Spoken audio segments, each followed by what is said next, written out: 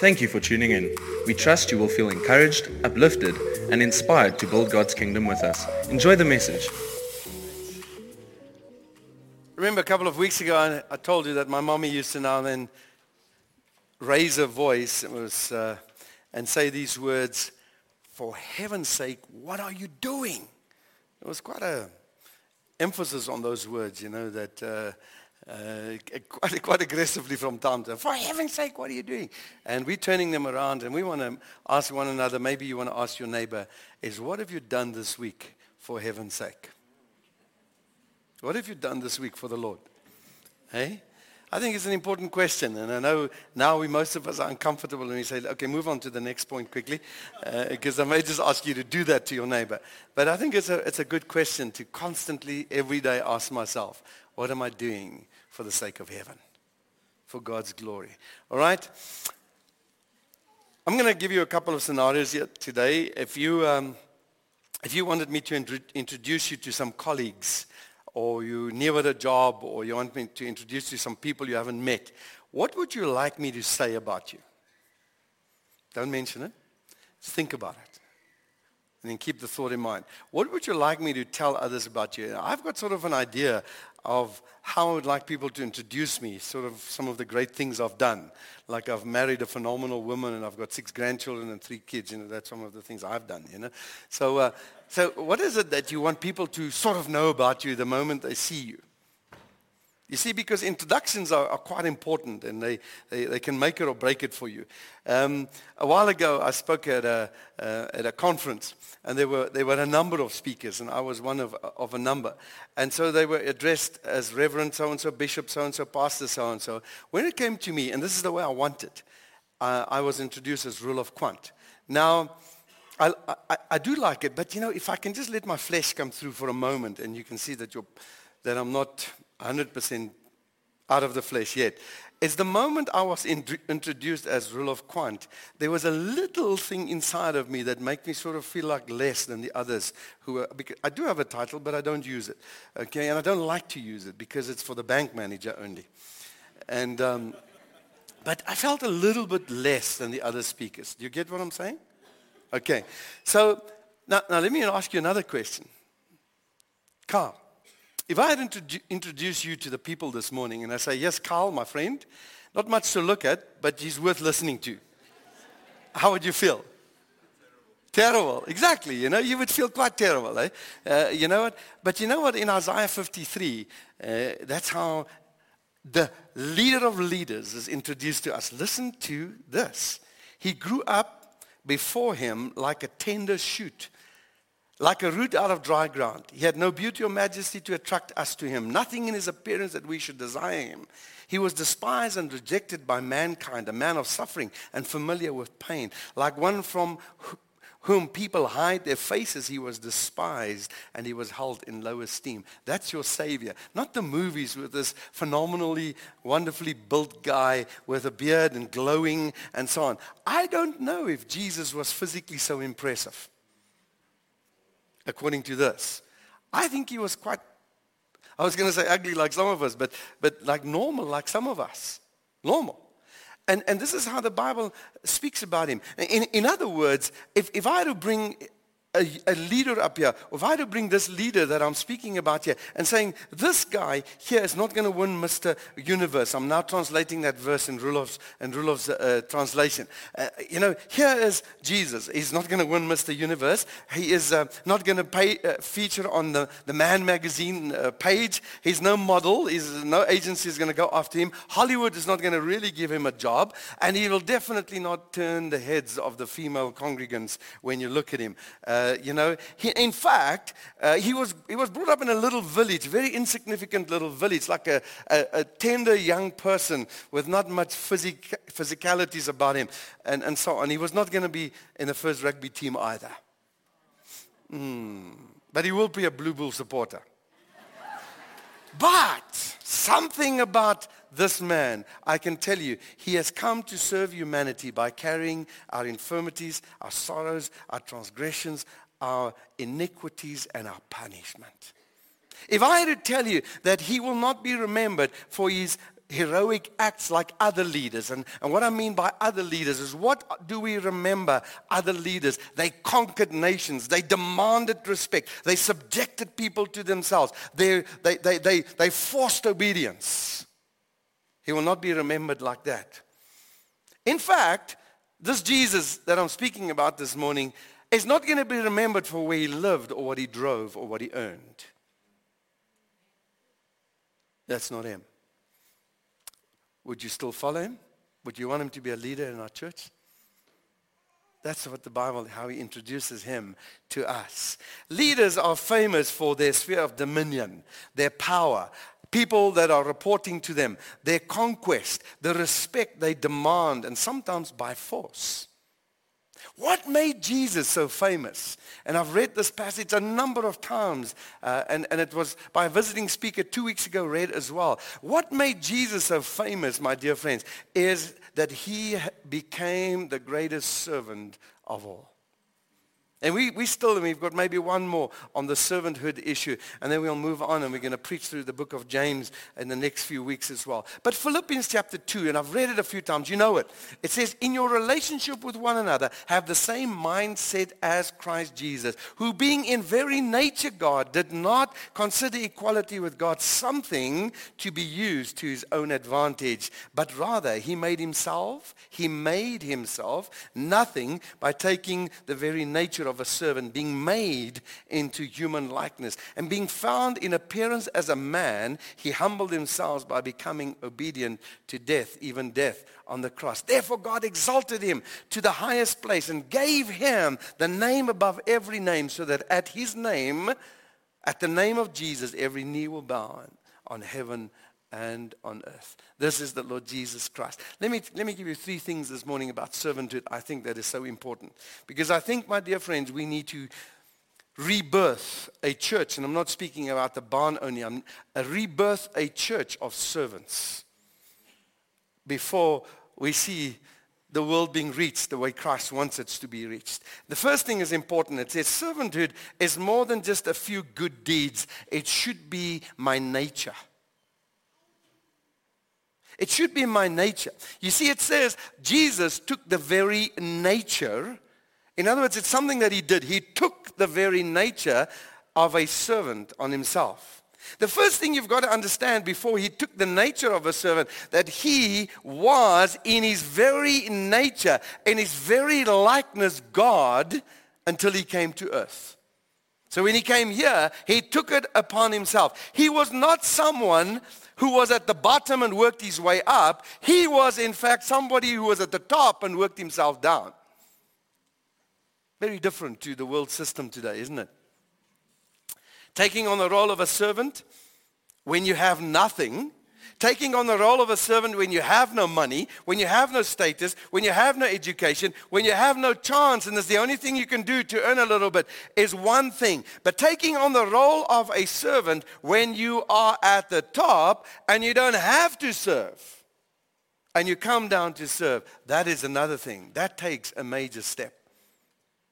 Some translations say here, and if you read your own translation of the couple of verses I've just read, it says here, he took on the very nature. Other one says he took on the form. Another translation says, I think the Amplified says, he took on the form of a bond slave. And remember I spoke about that a couple of weeks ago, what a bond slave is. You see, we sometimes look at a person, and you may be looking at Carl and say, you know, Carl is he's got such a gentle nature. I hope so, Carl. Such a gentleness. What do you mean by that? Do you mean that he now and then does a couple of gentle things? Maybe 10% of the time, and now he's a gentle person? No, you actually don't mean that. What you mean by that is not he now and then demonstrates a gentle act, because even a ruthless person can do that. But what you are saying is by this gentle nature, you're actually referring to Carl's nature, to his character. So you're saying that Carl behaves in a gentle manner because he is gentle. That's your character. That is your nature. And that's what we talk about Jesus there. So when I'm saying to you, the first important thing here is that it's not just about a few good deeds, folks. Because anybody can also now and then show some gentleness, now and then show a few good deeds. But that in essence does not make you a servant. A servant is a person long before he's asked is already volunteering. That is a person with a servant heart, a servant nature. A person is not waiting to be served, but a person is always ready to serve somebody else. That is a person with a nature of a servant. And I think God is calling his church back to say, if you want to live like me, you've got to do this. You've got to be like me. I think if Jesus was here, he would have been an usher today. He would have parked some cars maybe. He would have been willing to say, oh, that toilet's leaking, I'll fix it. Oh, it's smelly, I'll go and clean it. I think he would have been just like that as well. You see, we're talking about the nature of a person, not just one or two good deeds. I think God is calling us, church, to take on. You don't get this. You don't so much just rebirth and now suddenly you are a servant. You've got to take it on, and it is not always fun to take on the nature of a servant. That's the first important thing. The second thing that I see about servanthood in the Bible, and in my own life experience, and I'm sure you can tell me stories as well about servanthood, is that servanthood requires sacrifice. It requires sacrifice. Just move me on there, please. In Mark chapter 10, verse 45, it says this, for even the Son of Man did not come to be served, but to serve, and gave his life as a ransom for many. Gave his life as a ransom for many. Let me take you quickly. You don't have to go there. Philippians chapter 2. Again here. When you look at this, you're seeing it. Jesus gave up his right to be equal to God. When he was and he is, he gave up that right. He gave up his right to not only to be God, but he gave up his right to the position and become a servant. And Mark tells us something more here. It tells us that he gave us his right, his heavenly position he gave up, his privileges he gave up, and he gave himself on top of that as a ransom. It would have been something if he says, you know what, I came down, but guys, I need a fancy camel and a fancy place to stay in. He didn't. He gave what he had or what he could have had here as the King of Kings. And he says, I'll give you my life. Now, I normally remember the ransom bit because I'm very thankful for that. And a ransom is basically a large sum of money that you pay that is demanded when somebody has been kidnapped, taken captive, a prisoner. And you pay that amount of money. Now, a ransom is not normally, probably never, an amount that the Redeemer can afford. And it wouldn't be much then. If I say to you, you know, I'm going to take your daughter captive this afternoon, and if you give me $20, I'll give her back to you. You'll go, oh my goodness, man, just leave the daughter, just take the $50, you know. That's not a ransom. But if I'm saying to you it's going to be 50 million, you're going to, wow. You know, I don't have this money. How am I going to get this money? I'm not saying Jesus didn't have it in him to do this. I'm just saying it cost him a lot. But you know what? So I'm quite happy with this ransom hanging on the cross, dying for my sins. But when I look at Jesus' life in the New Testament, I see some other stuff, and I'm going to go only in one or two today, that makes me think that he paid more than just the death on the cross when he became a servant. Listen to this. Mark chapter 8, verse 90 to 20. We're not going to go there. You can write it down. Luke chapter 9, 57 to 58. Jesus is speaking here to a scribe, a younger man who was an up-and-coming kind of guy. He was a learned kind of guy. And this guy says to Jesus, and I'm paraphrasing, he says, you know, Jesus, I want to follow you. I would love to follow you. And Jesus gave him an answer he did not expect. And he says, my boy, listen to this. I don't know if he said my boy, but maybe he did. He said, foxes have dens and birds have nests, but the Son of Man has no place to lay down his head. What a surprising answer. What a surprising answer. I mean, are you sure that Jesus did not have a place of his own and his own camel or own donkey or own whatever? Are you sure? I am sure because he tells me that. All right? There was a teaching so many years ago is that, and I don't diss the fact that God has blessed some of us financially, but says Jesus was rich. He carried a money bag. He wasn't rich. He wasn't rich, not from everything that we read in the Bible. So the same passage now, and the same passage that I'm mentioned two other instances where people come to Jesus and both times he says, you know what, if you want to follow me, it's going to cost you. If you want to follow me, it's going to cost you. The scribe who wanted to follow Jesus, wherever Jesus went, was not considering Jesus' lifestyle. And that was going to be a put-off, and that's what Jesus knew. He says, my boy, if you understand my lifestyle, you are not going to follow me. And so Jesus says, I want to tell you one thing, I'm homeless. No ways. You mean we're not going to Branson this afternoon? We're not going to, no ways. This now, Jesus, can I just go home and talk to my wife about this one? All right? So he and his disciples, if you go to Luke chapter 10, stayed in homes of other people wherever they went. Go and read Luke chapter 10 when he sent the 72 out, verse 1 to 10. And he says, go into one another's homes, bless the home, and if they don't receive you, move on. And he says, but don't go from home, stay in somebody's home. Now this is his own disciples not having their own places, staying with other people. In order to spread the gospel, they had very little of their own. You see, the scribes were among the wealthier citizens. And Jesus is not dishing or going against people with wealth. He's speaking about a heart issue. And he knew if you were going to mention this to the scribe was going to say, homeless? No, are you sure you want to be homeless with me? Jesus said. Right at the nerve. The right spot. Even animals have places to stay, Jesus says, but I don't. In that passage in Luke chapter 14, it speaks about the cost of discipleship. I want to tell you this morning, if you're new to our faith, or if you came in because you want to just get blessings, that you've got to read these passages over and over. There is a cost to following the Lord Jesus Christ. It comes with a sacrifice to be a servant of the Lord Jesus Christ. It comes with a sacrifice. And Jesus says, count that cost. Suppose one of you want to build a tower. And won't you first sit down and estimate the cost and see if you've got enough money to complete it? For if you lay the foundation, you can't finish the building. And then somebody would come and say, you know what, you're not able to finish this. Count the cost first. I want us to regularly count the cost of this discipleship, this following Christ. He does bless, but let me tell you, he's asking for sacrifice as well. Many followers of Christ, like the scribe, it's expected Jesus to set up his kingdom.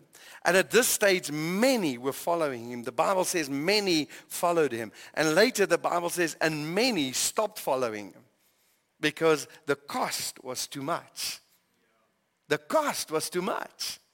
You see, Luke chapter 9 verse 11, it says, while they were listening to this, he went and told them the parable. And it says, because he was near Jerusalem and people thought that the kingdom of God was now going to appear at once. In other words, the scribe was one of many that walked after Jesus and saying, kingdom is here, blessings are coming, positions are coming. I mean, I am a scribe, surely. And I'm not talking to the boss here. I'm talking to the king here of the kingdom. Surely if I'm in his pocket, he's going to give me a job. And Jesus says, I don't have a house. Do you want to be homeless? Let me think about that one. See, the scribe in Matthew chapter 8 was probably looking to follow Jesus straight into this earthly kingdom, where he might be part of the ruling party there. But Jesus wanted to describe to this man and say, listen, to follow me may mean that you have no earthly glory. It may well mean that you have to share in my earthly suffering. You see, let me tell you, scribe, Mr. Young Scribe, I'm not offering you a throne on earth, but I do offer you a crown in heaven. The fact is that Jesus had nowhere to lay his head does not mean that some people with wealth, Christians with wealth, have to be shy and bothered and worried about it. But what he's saying to you is, what place has that got in your life? Is that the priority? Jesus had a Joseph of Arimathea in Matthew chapter 27:57, who was significantly wealthy, following him. So what I'm saying to you is, I think every Christian should be willing to sacrifice. And sacrifice sometimes all. And that's the challenge that God is putting to us as well. Every believer, listen carefully to me now, my friend, every believer should be willing to give up any idol that stands in the way of following Christ wholeheartedly, whatever that is. And for many of us, it's sport. Oh, especially when it mixes and clashes with your church commitments. Then sport is my idol. Then it is my idol. But in the end, what he's looking for is a heart. And sometimes God is saying, Roloff, if that idol stands between you and me, say goodbye to it. Say goodbye to it. It's worth it. Each of us knows what that thing is. And I don't have to tell you, I think we know what those idols are. Because the Holy Spirit lives in us. But I don't know if we're all willing to say, I will lay them down. Lord, this idol that's competing with my love for you, I will lay it down. Maybe it will cost me a little bit. It will cause me some pain. It will cause me some anguish to lay this down. But I will do that as well. I will lay it down. We are all like the merchant who found the great pearl, or we should be like him.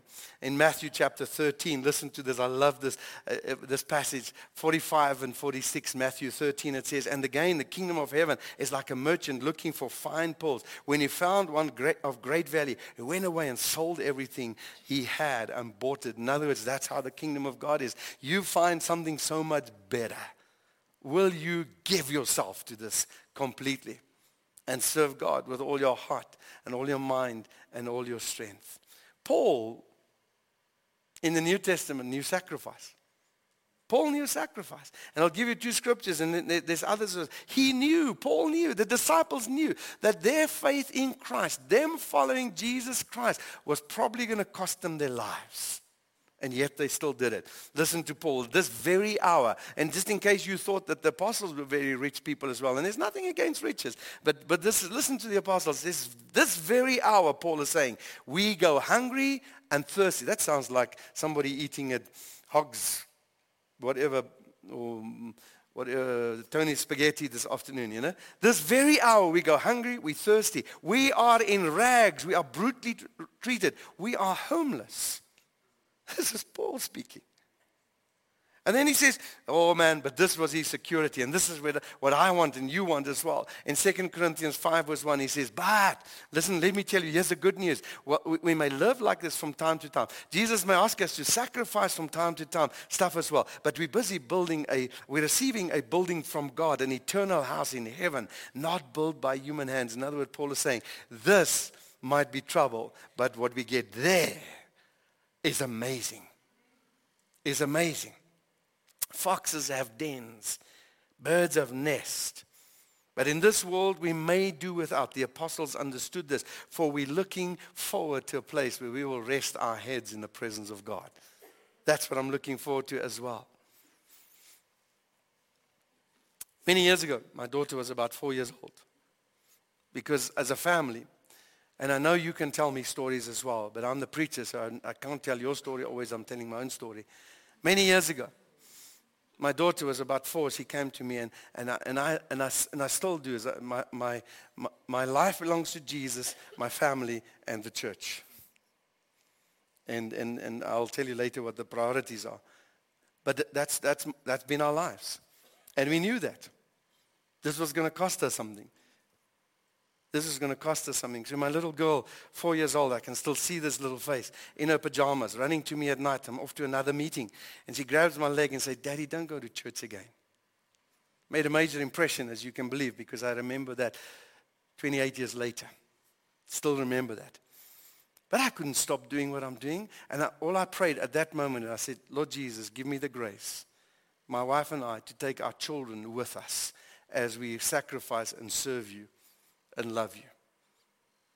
You know, people say, Roloff, but you must understand, serving God is one thing, but don't get me involved in the church because I've got small children, Now, let me be blatantly honest with you.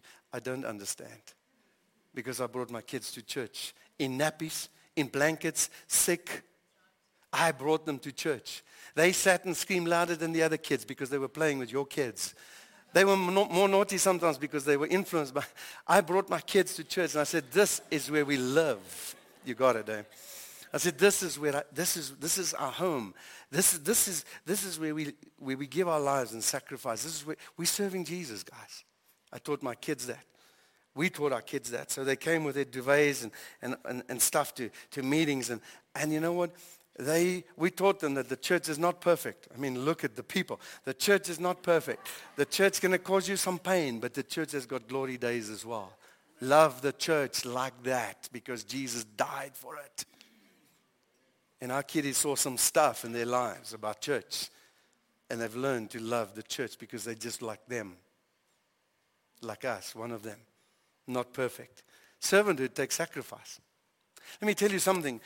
In a story in our days now, you look at the Springboks and you think, wow, they're playing good rugby, aren't they now? Those of you rugby lovers, the other says, oh, you know what, that ball is not round enough, so it bounces funny, I don't watch that game. They're playing phenomenal rugby. You know what Rassie Erasmus did in the beginning of this year? And he says, normally when they play the Super 12, they wait for the Super 12 to finish, or Super 15 or 14 or whatever it is now, and then they take the players afterwards and they take them in a camp. And then they have, not Kamp Staldraad, but they have a camp where they now train them. That's what they normally do. What he did this year is he took all the players, there were a number of them. He shared this at a breakfast that some guys were at and told me about it. And he said to them all, he says, come, I want to talk to all of you. All the possibilities of guys who could be maybe in this rugby squad. Let's have a meeting. We're playing the World Cup this year. So the moment you fall out of and you lose in the Super 14, you're coming to camp. You're leaving your family and you're leaving your children and you won't see them until after the World Cup. This is what he did. So 1 by 1, 5 by 5s, as the Lions were the first because they were on the bottom of so all the Lions players was at camp first. The Blue Bulls were one of the last ones to arrive because they were playing good rugby. I mean, last night, didn't we show that as well? In spite of a fraught referee, we still beat you guys. So anyway, so now these guys are arriving there. And he says, guys, you're not going to see your family. Now, I want you to tell me something. And it's genuine. And he said to them, I want you to tell me whether you can do this. And some of the players said, Coach, we can't. Good players. We can't sacrifice our family for this game. And he says, so be it. So be it. And he took the players who were saying, I'm willing. I wonder what it's going to mean for you and me. What will we sacrifice to play on Jesus' team? What will it be? What idol will I sacrifice to say, I will do this because I want to play on your team, Jesus. Team Jesus. That's what I want to play on. Let me move on. Servanthood is not just about a few good deeds. Servanthood is my nature. It should be in my nature. Servanthood requires sacrifice. And the last one quickly here, and I think it's so important for this morning, is servanthood is not about power, but it's about relinquishing power. And unfortunately, that's not the day we live in. And I hope, and I would like to broadcast this message over and over until I die, is that, hey guys, servanthood, pastors, leaders, this is not about gaining power. This is about his power and releasing and relinquishing my own rights and my own power as a pastor, as a leader. It doesn't mean I've become a non-leader, but it means that I don't have the power that he has. You see, he did not consider equality with God something to be grasped. Although he was God in flesh, he did not use his force that he could have used to convince and persuade people. Think about it. He could have overpowered everyone, forcing everyone to believe and to repent, terrorizing people into right behavior and response. But this was not, and will not be in the nature of Jesus. He could have used an army of angels to convert everybody. He could have taken advantage of who he was as God to use it in his own interest. Instead, he emptied himself, made himself nothing, took on the nature of a bondslave, of a servant, and paid a ransom for you and me. He was God, but he didn't use his power to take advantage. He used his service to get you and I to believe what we believe today. It wasn't his power, it was his service that he used to get you and I. You see, power can be dangerous. It is very dangerous. And power has destroyed many people in churches. Let me read to you, and you've got to go and read this on our website. My notes will be there by Monday afternoon. Let me read something that Henry Nouwen wrote in his book, In the Name of Jesus. It's a long, three paragraphs, so I'm going to give it to you, and you can go and read it again and meditate on this. First paragraph is this. It says, when I asked myself the main reason for so many people having left the church during the past decades, the word power easily came to mind. One of the greatest ironies in the history of Christianity is that its leaders constantly gave into the temptation of power, political power, military power, economic power, moral and spiritual power, even though they continued to speak in the name of Jesus, who did not cling to his divine power, but emptied himself and became as we are, power. Next paragraph, it gets better. The temptation to consider power an apt instrument for the proclamation of the gospel is the greatest of all. What makes the temptation of power so seemingly irresistible? Maybe it is that power offers us an easy substitute to the hard work of love. Wow. Wow. It seems easier to be God than to love God. Easier to control people than to love people. Easier to own life than to love life. And Jesus asked, do you love me? And we said, can we sit at your right hand and your left hand in the kingdom? Last paragraph. Ever since the snake said, the day you eat of this, your eyes will be opened and you will be like gods, knowing good from evil. We have been tempted to replace love with power. Jesus lived that temptation in the most agonizing way from the desert to the cross. The long, painful history of the church is the history of people ever and again tempting to choose power over love, control over the cross, being a leader over being led. And those who resisted this temptation to the end and therefore give us hope are the true saints. I can sit on that the whole day and just think, wow, what does it mean to me, for me, you? Jesus was the greatest servant, my friend, the ultimate servant leader, the pinnacle of servanthood. He was the model servant, the model of servanthood.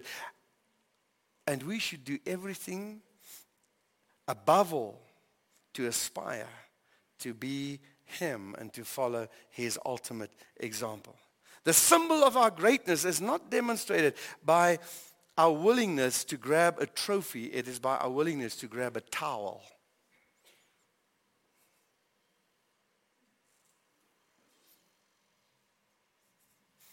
Many of us are running for the trophy. I think we're going to get surprised. And Jesus says, in eternity, I'm just going to tell you, I'll give you a towel. You can continue what I did. And you go, oh, man, I didn't come for this. You know, this fascinating story in John chapter 13, I'm almost done. So Jesus, before the Passover meal, has his disciples around. And let me tell you how it happened in those days, because there was no tar roads and stuff like that. And some of the roads were paved, but most of the roads were just dust.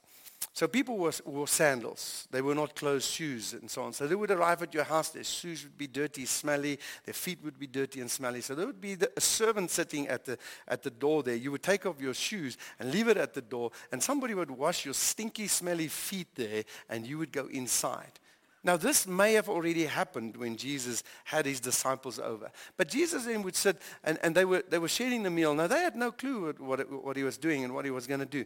And so they were sitting around, and Jesus stopped, and he took out a towel and started to speak to them. And I'm paraphrasing this. You can go and read it. And he says, guys, I'm going to wash your feet. Peter, the big mouth, the extrovert, the sanguine, says, not mine. You can't do that. And Jesus said to him, my boy, listen. He says, you do not realize now what I'm doing, but later you're going to understand. And that later, I hope, has come for all of us. And Jesus says, you don't understand. He says, no, you shall never wash my feet. Jesus says, Peter, if I do not wash your feet, you have no part of me. Folks, read this whole story in context here. If I don't wash your feet, you have no part of me. Pause that, because the second bit is tough. It's coming. Okay, so Peter says, okay, then wash my whole body. Just do the whole toot, you know. And Jesus says, no. You have already had a bath. You're clean. Only your feet needs to be washed. You are clean, but some of us, there's a person here among us that's not clean. Referring to Judas. When he had finished washing their feet, he put on his clothes and returned to his place. Do you understand what I have done? I don't know if Peter had an answer for that as well.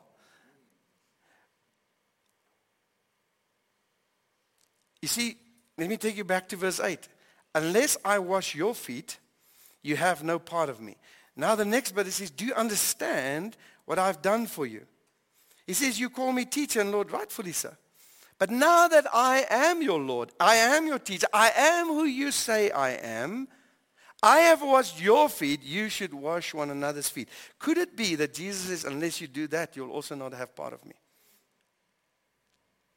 Servanthood is not optional. It's not occasional. It's a heart. It's a heart issue. Then he says, I have set you an example, that you should do, not when you like to, when you feel like, as I have done for you. Very truly, I tell you, no servant is greater than his master. And he says, now that you know all of these things, you will be blessed if you do them. Do we understand what it means to be blessed by God? It's to be a servant. That's blessing. You see, what Jesus is saying, and I'm going to end with a few quotes here, is what Jesus is saying is, I did it for you. I expect you to do the same for me. Go and be a servant. Go and wash some feet. Go and grab a towel. Not a crown. Not a cup. A towel. Did you hear me? He says, Roloff, a towel. Because you're going to wash some feet. But Lord, I would like to be standing on a... In those days, I was a young preacher or a young kid, and these pulpits were about as high as this roof. And I thought, man, that's where I want to be. And Jesus said, you know what? You're going to suffer a little bit by doing this stuff. People are going to eat you for lunch every Sunday. You're going to be a roast. A towel, Roloff. A towel. Not a reward, a towel. The rewards are outside. Craig D. Lounsborough says these words, the most formidable way to lead is to serve. And while this perplexing, and while the perplexing oxymoron of such a grinding statement absolutely cripples us, it birthed a Savior. Whew. There's some stuff to take home. You're not going to remember it, but you can find it on the website. The same guy says, if I'm not a servant to others, by process of elimination, I am then a servant to myself. And that serves no one. I wish I was clever like this. The last one here. If God is going to be all that he is, I must reach a point where I am emptied of all that I am. And the only way that the fullness of God has space in the emptiness, it's the only way then that the fullness of God has space in the emptiness of me.